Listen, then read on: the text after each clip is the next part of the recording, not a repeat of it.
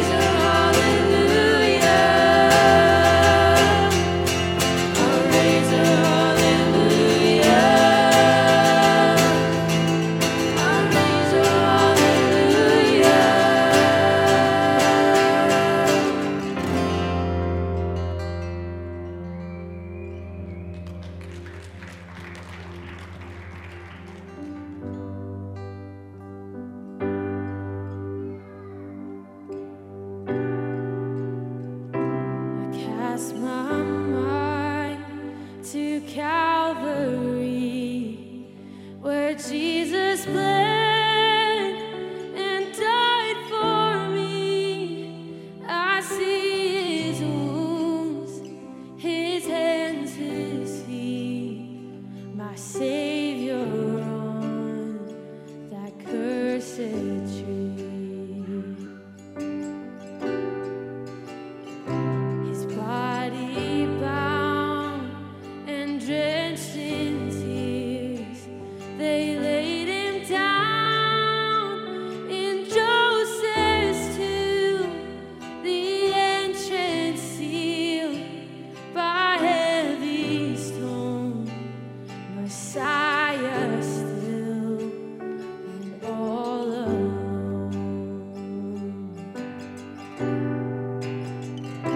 And oh, praise the name of the Lord our God. Oh, praise his name forevermore. For endless days we will sing your praise, oh Lord our God.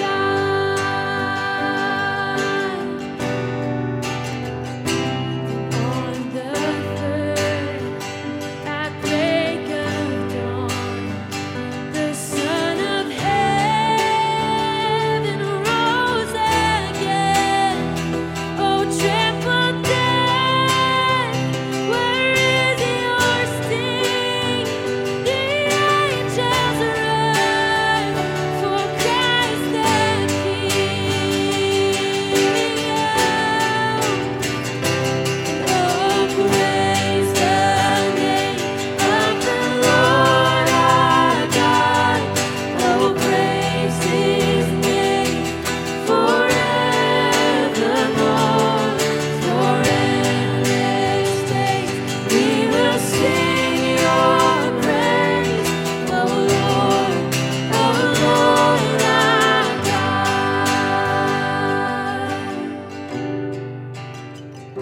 He shall return in robes of white. The blazing sun shall pierce the night, and I will rise among the saints, my gaze transfixed on Jesus' face. Sing, oh, praise. Oh, praise the name of the Lord our God. Oh, praise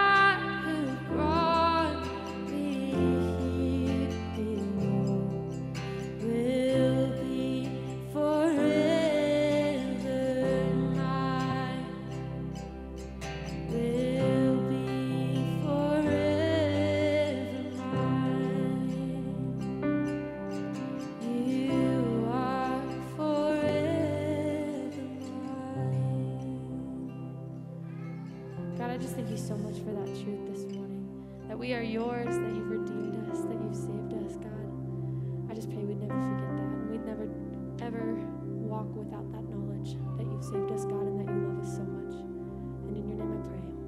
Amen. Amen. Good morning. Please be seated.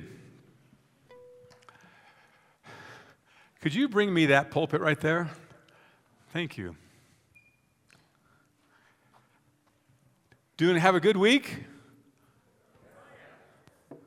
Me too. I want to remind you guys of last week. Last week we had a ministry fair, the tables in the back, where we had all the ministries of the church, or the majority of them, and we talked about you participating in that. And many of you signed up for things. Many of you were thinking about it. So I just want to encourage you, if you were thinking about signing up but didn't, then talk to those people, those ministry heads, and say, hey, how can I help? If you did sign up, expect a phone call soon, or pursue them. Because as Christians, we were the concept of saved to serve. Saved to serve. We are not saved to sit. We are saved to serve. So I want to follow up on that. Another thing is that it's become public. The emails have gone out from Deborah and Mario. Deborah and Mario are going to be moving back to Texas in June. So obviously, some of you didn't know that.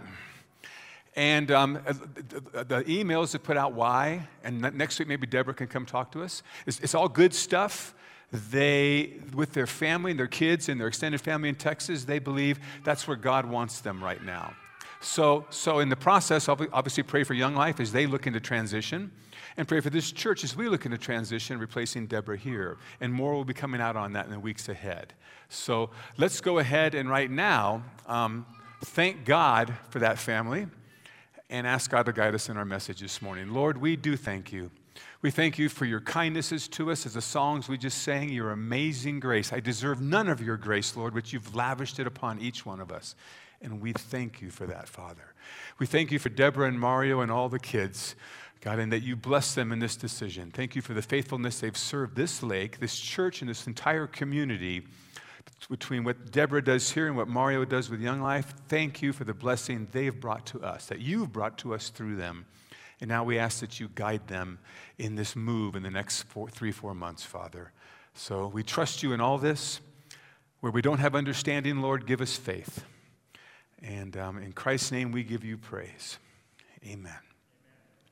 We'll open up to Romans 8. We are coming to the crescendo of Romans 8. Actually, Romans 1 through 8 is really a sustained presentation of the gospel. And Romans 5 through 8 is really talking about one subject. I want to connect those two things, the beginning of 5 and as we get into 8, and to show you how there's a connection. Paul has been developing a thought that all the details, maybe we've lost that connection or haven't kept it in front of you. But today I want you to think about this. Life, there's certain things in life that are going to happen. And one of them, everyone in this room has experienced, is suffering.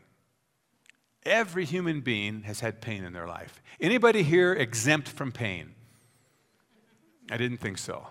Some of you have more than others, and some of you have pain that I pray God you don't give me. But we all know what life is like.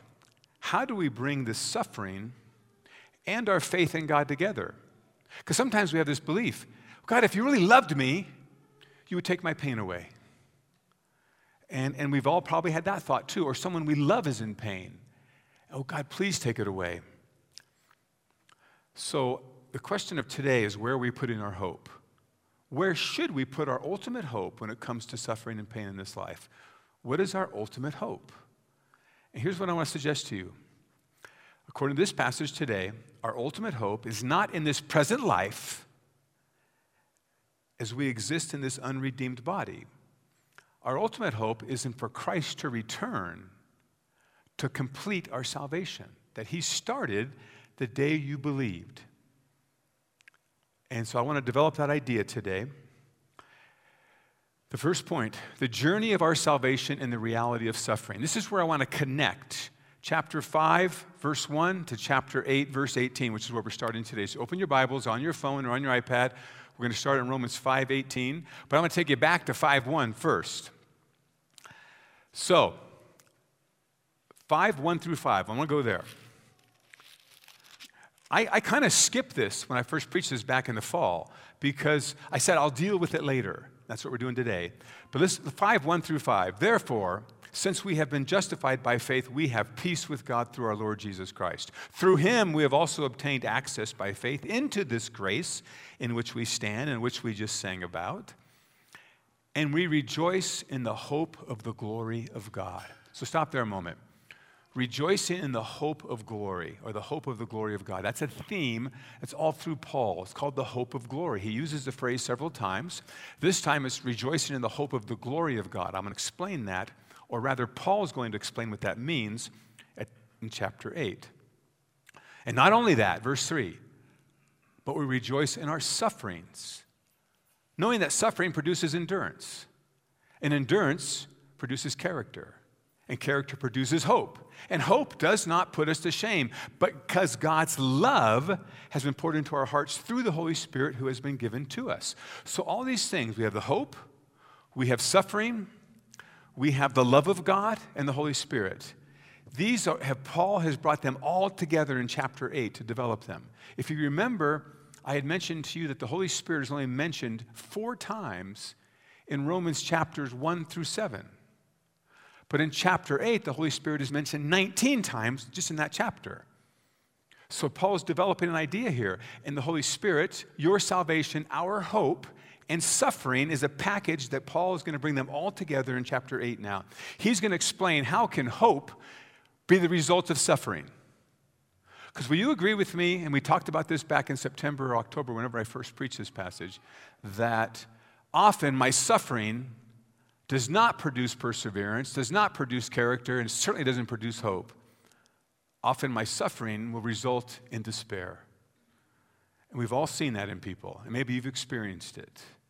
So the connection of hope to perseverance, suffering to perseverance, to character building, to hope is what Paul is going to bring to a conclusion now in Romans 8.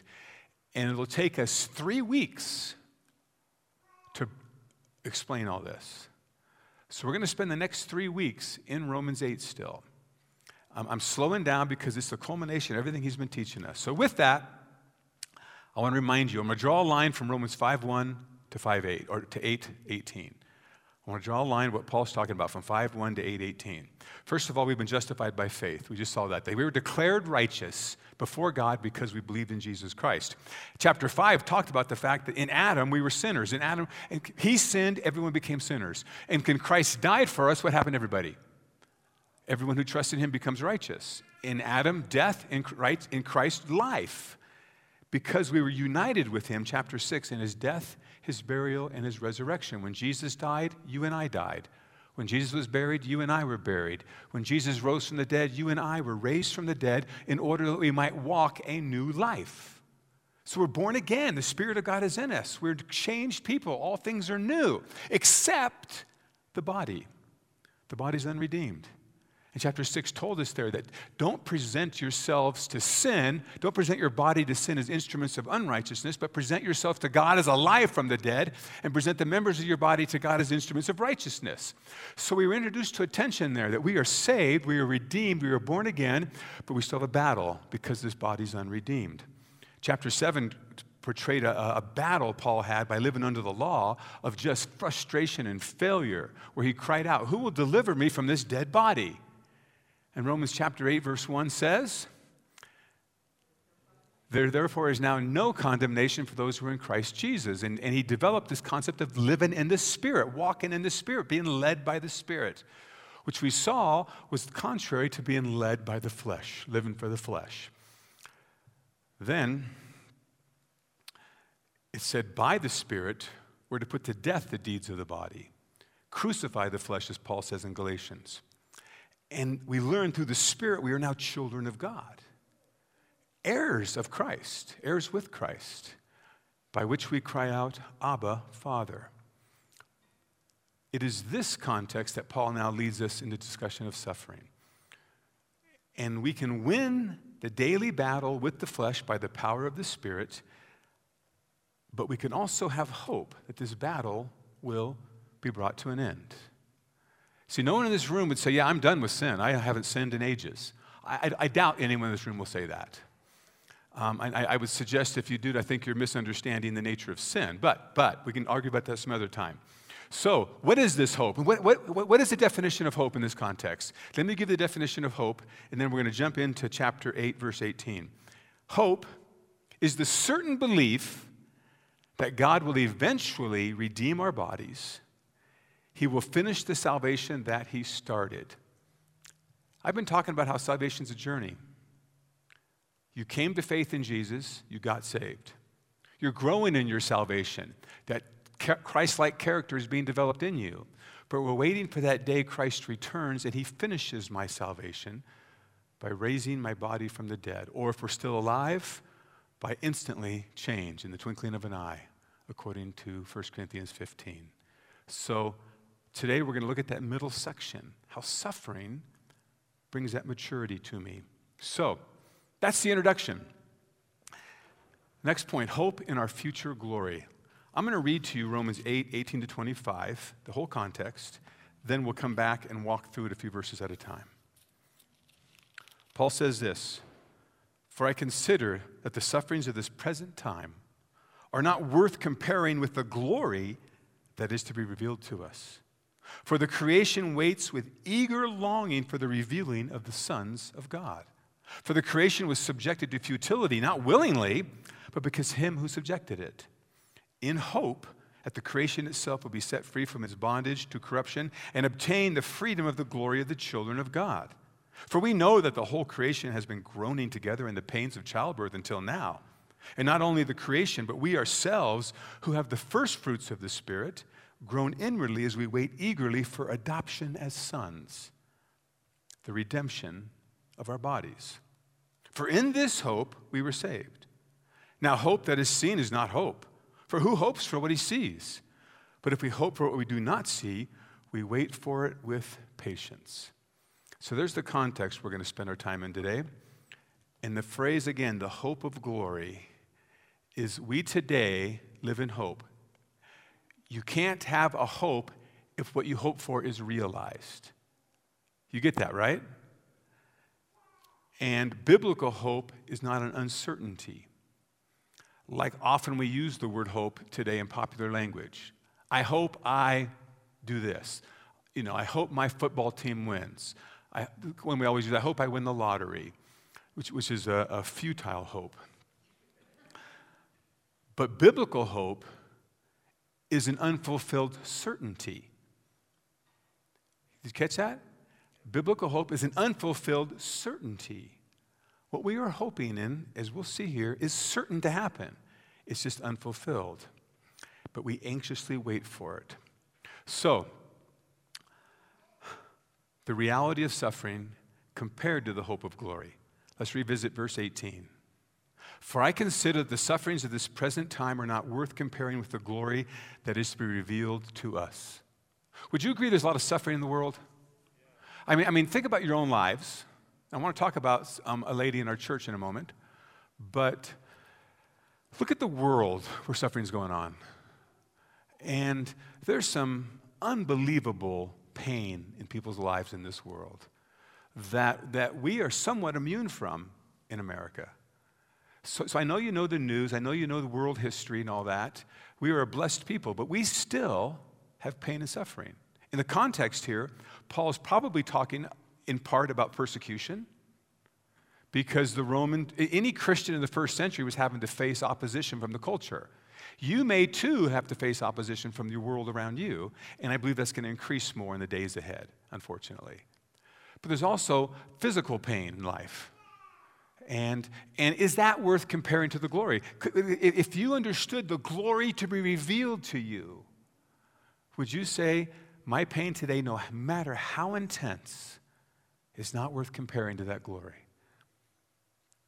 And if you would say, my pain today is way worse than any glory that can come to me, then you need a fuller understanding of what this glory is. It's the completion of your salvation.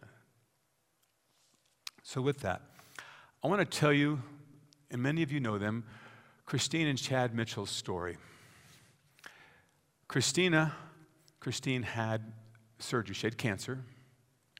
And so she put it all on Facebook, so I'm not telling anything that I don't have permission. I've talked to her this week about this. But she had a hysterectomy and a lot of the things that go with that. And if you've been following her on Facebook, and if you're friends with her, you know these things. And they had a follow-up from this that they were hoping to hear, we got it all, you don't need chemotherapy.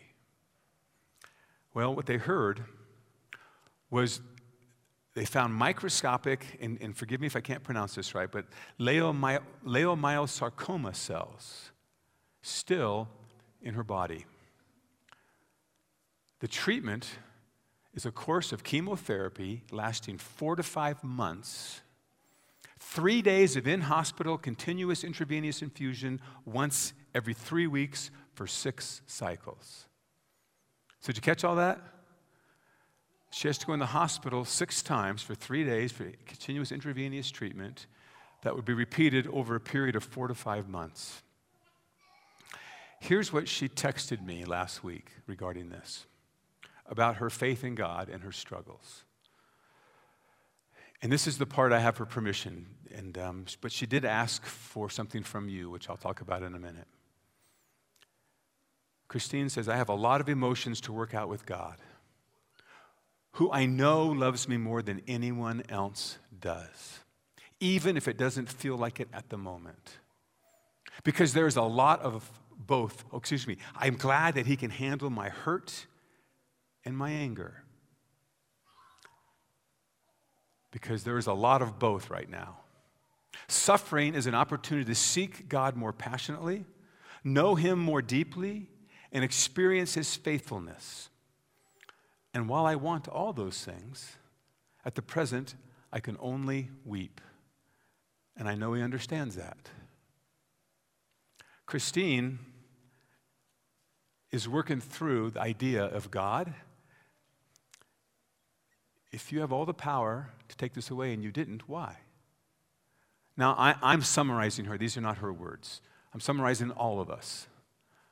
God, if you love me, why am I hurting so bad? Can this kind of pain really produce hope? Others in the room here, I know you struggled with this. Same things with your cancer.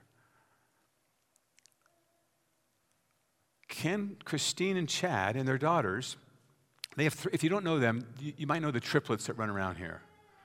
Miriam, Claudia, and Leah. They're 14 years old. So if you know them, oh, I know the Mitchells. The whole family is asking God, what are you doing? But here's Christine's prayer. When I asked if I could share her story today and her exact quote to me, she said, yes, but would you then ask the church to pray? So listen to what she said in her last update to me.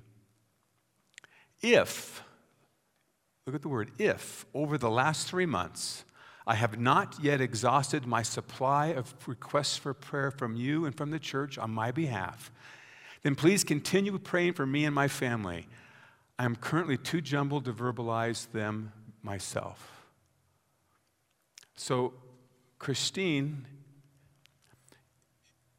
on Christine's life right now is being tested the question, is suffering today not worth comparing to the glory to come to us? Paul says it's not worth comparing. But in the midst of her pain and struggles, uncertainty about whether she'll live or not, uncertainty about whether her girls will have a mom next year, she's wrestling with God, like all of us would.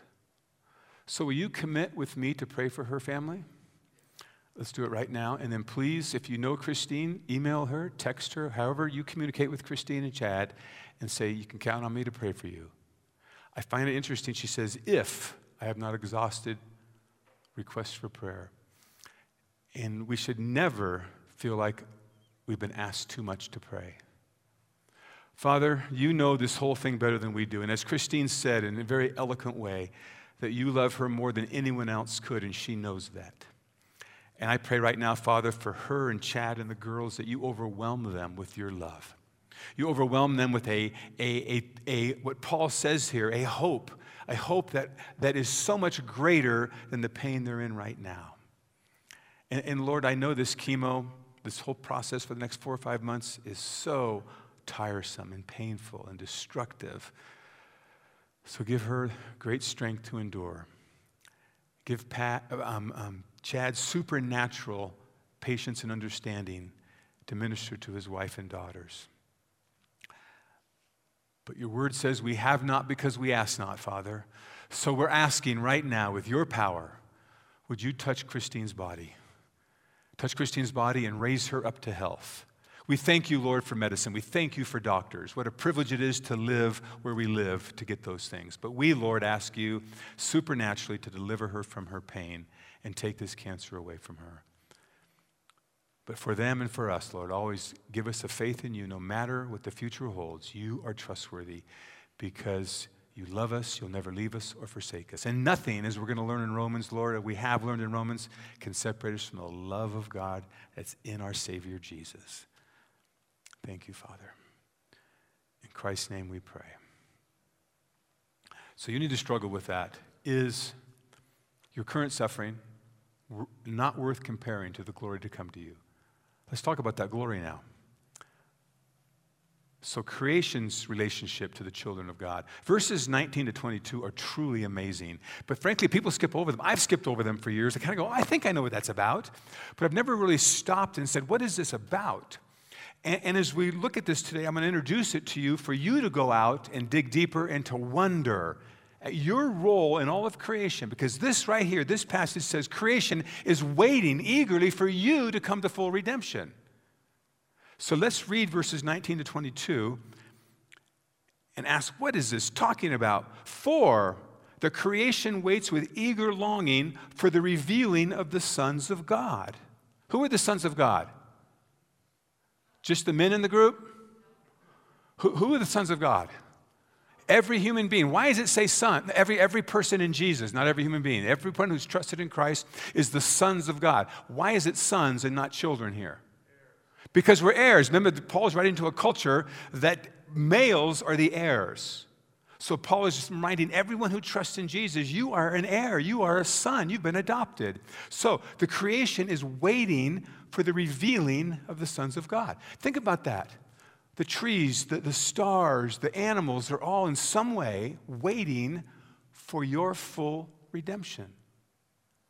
Have you ever thought about your connection to all creation? And I'm not talking about a new age kind of weird thing. I want us to go back to Genesis chapter 3. Chapters 1, 2, and 3, where God gives Adam and Eve a commission to oversee creation, to have dominion and to rule. That's why Adam named all the animals. And then when Adam sinned, what happened? Death entered in. But it said there, he said, Adam, because you sinned, you're going to die. And so are your children.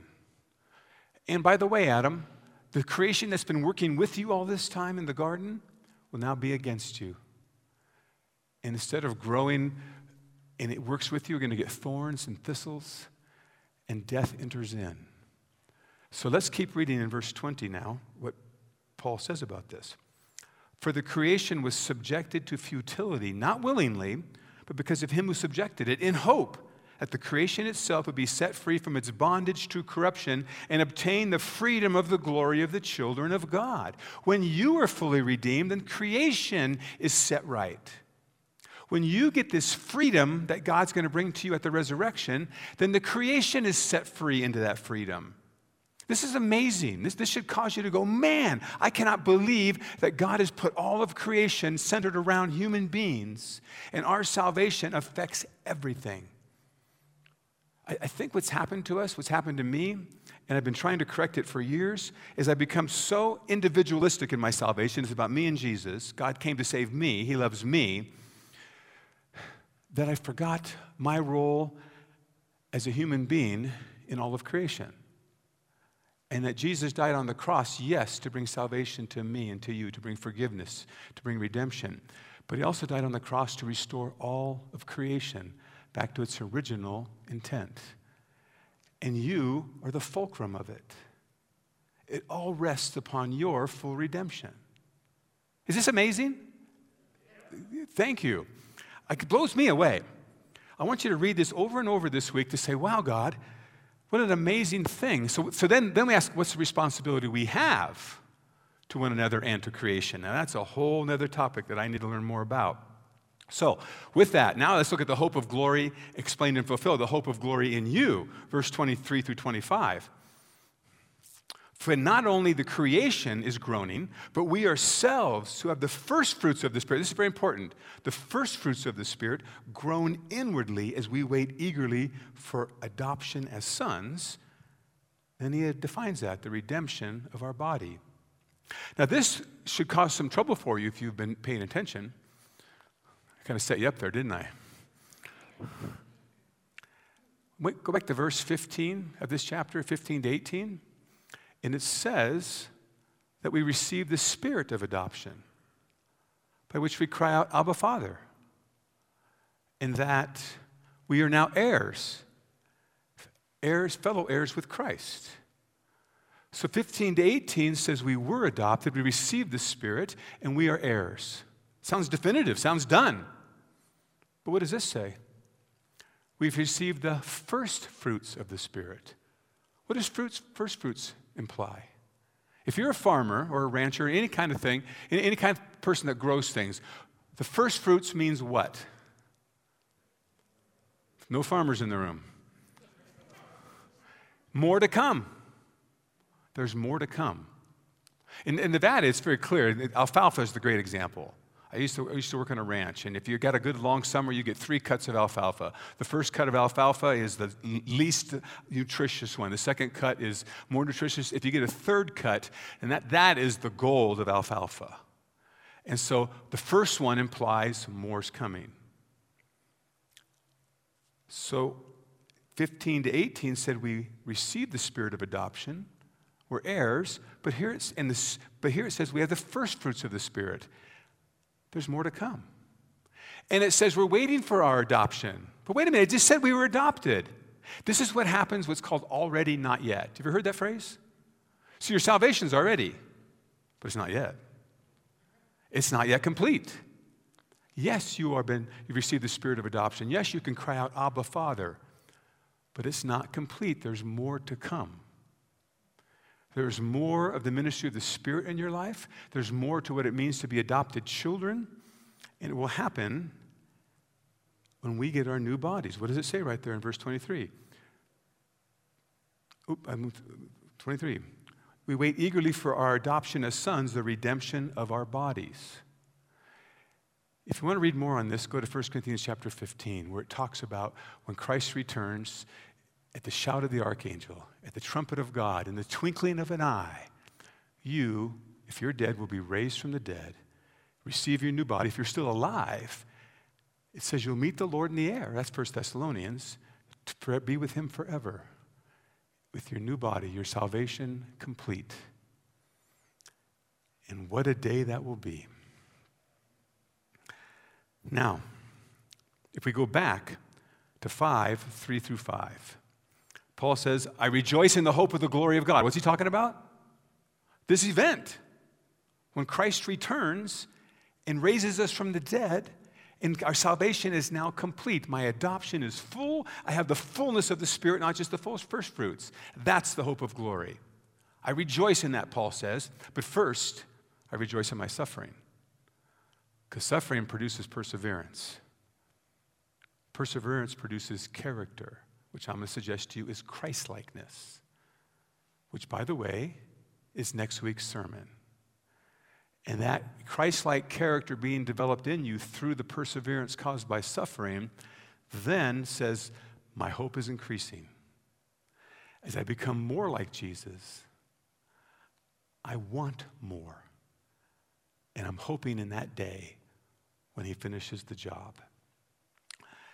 Let's finish the verses out in 24 and 25. For in this hope we were saved. Now, hope that is seen is not hope. For who hopes for what he sees? But if we hope for what we do not see, we wait for it with patience. That's where we are today in life. And in the book of Romans, we're going to stop here. I'm going to ask you to do this, though. I want you to read verse 26 to the end several times today and this week. And start thinking through it, meditating through it, talking to God about it. because there's passages here about in your suffering, you don't even know how to pray sometimes, but the Spirit intercedes for you. In this, there's a certainty where God says he chose you before the foundation of the world to be what? He chose you and predestined you to be conformed to the image of his Son. That's what he's doing today.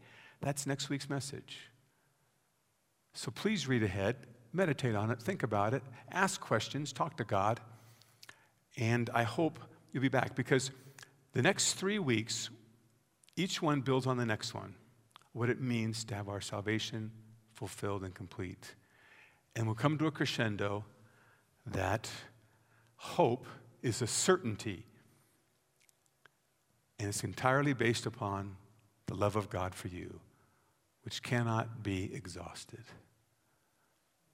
Let's thank him now. Lord, we want to bask in that love right now. Understanding, Lord, that if we think back at what we've been learning in your word here, we deserve none of it. We were enemies. We were in rebellion against you. But you loved us. You pursued us. You sent your Son to redeem us on the cross. You sent your Spirit in us to fill us with his character and power to serve you. And Lord, though daily times, daily struggles in life, relationships, physical pain, people out there who don't like us, all the struggles, Lord, that are certain, we have great hope. So refresh our minds, Lord. Remove any lies we might be believing about this hope. And remind us, Lord, that until that day, our salvation is not complete. Until that day, it is a battle. But with the Spirit in us, we can win the battle each day, each and every day. I thank you, Father. You're amazing. All this because of you, Jesus, what you did for us. Because of you, we can even talk to your Father. In your name, we pray. Amen. Please stand up with me. There's a song I want to sing. No, I'm not going to sing it. Last week, they didn't turn my mic off, and I sang it. Here's a song, though, that I sent to Elaine a few weeks ago, and I said, I want it for today, and she's ready to go, so I hope you like it.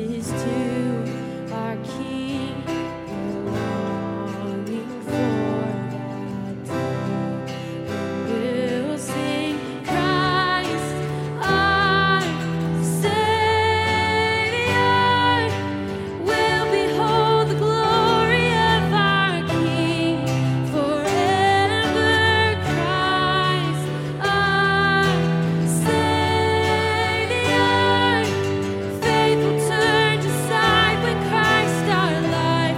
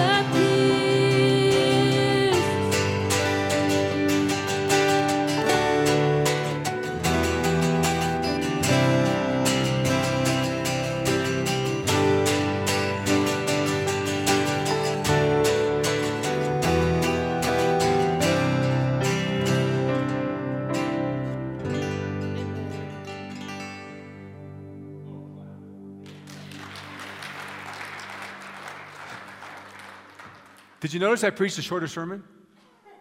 So I get to add stuff. That one line in there said, we're longing for that day. Are you longing for that day? When you wake up, whether you're like me, wake up in the morning, your back hurts, or you're struggling with, will cancer take me out? Is the hope of Jesus' return, the glory that comes that day, worth everything we're going through today? There's a line in there that will throw our crowns at his feet. That comes from the book of Revelation. It says the 24 elders, which represents Israel and the church, I believe, will bow before Jesus and throw their crowns. What are those crowns? It talks about in Scripture that 4 or 5 different crowns that believers will be given as rewards for faithfulness. And here's what I believe. I'm putting this stuff together here, so I could be wrong. That Christ on that day, it says that all of us will stand before the judgment seat of Christ and will be rewarded for what we've done in the body, good or bad, as 2 Corinthians 5:10 says. So those of us that get the rewards, the crowns, it's like, I don't deserve this. Well, why am I getting something? You did all the work, Jesus, and we will bow down before him. I think collectively it's going to be a cool day, and we will take the rewards he gave us, represented by crowns, and throw them back at his feet and say, we don't deserve these. You deserve these because you're our king. Now, what a day that will be, right? So we're going to sing it again. And I really want to hear you. So will you do it again? Yeah. Cool. Then I'll leave. I'll leave you alone.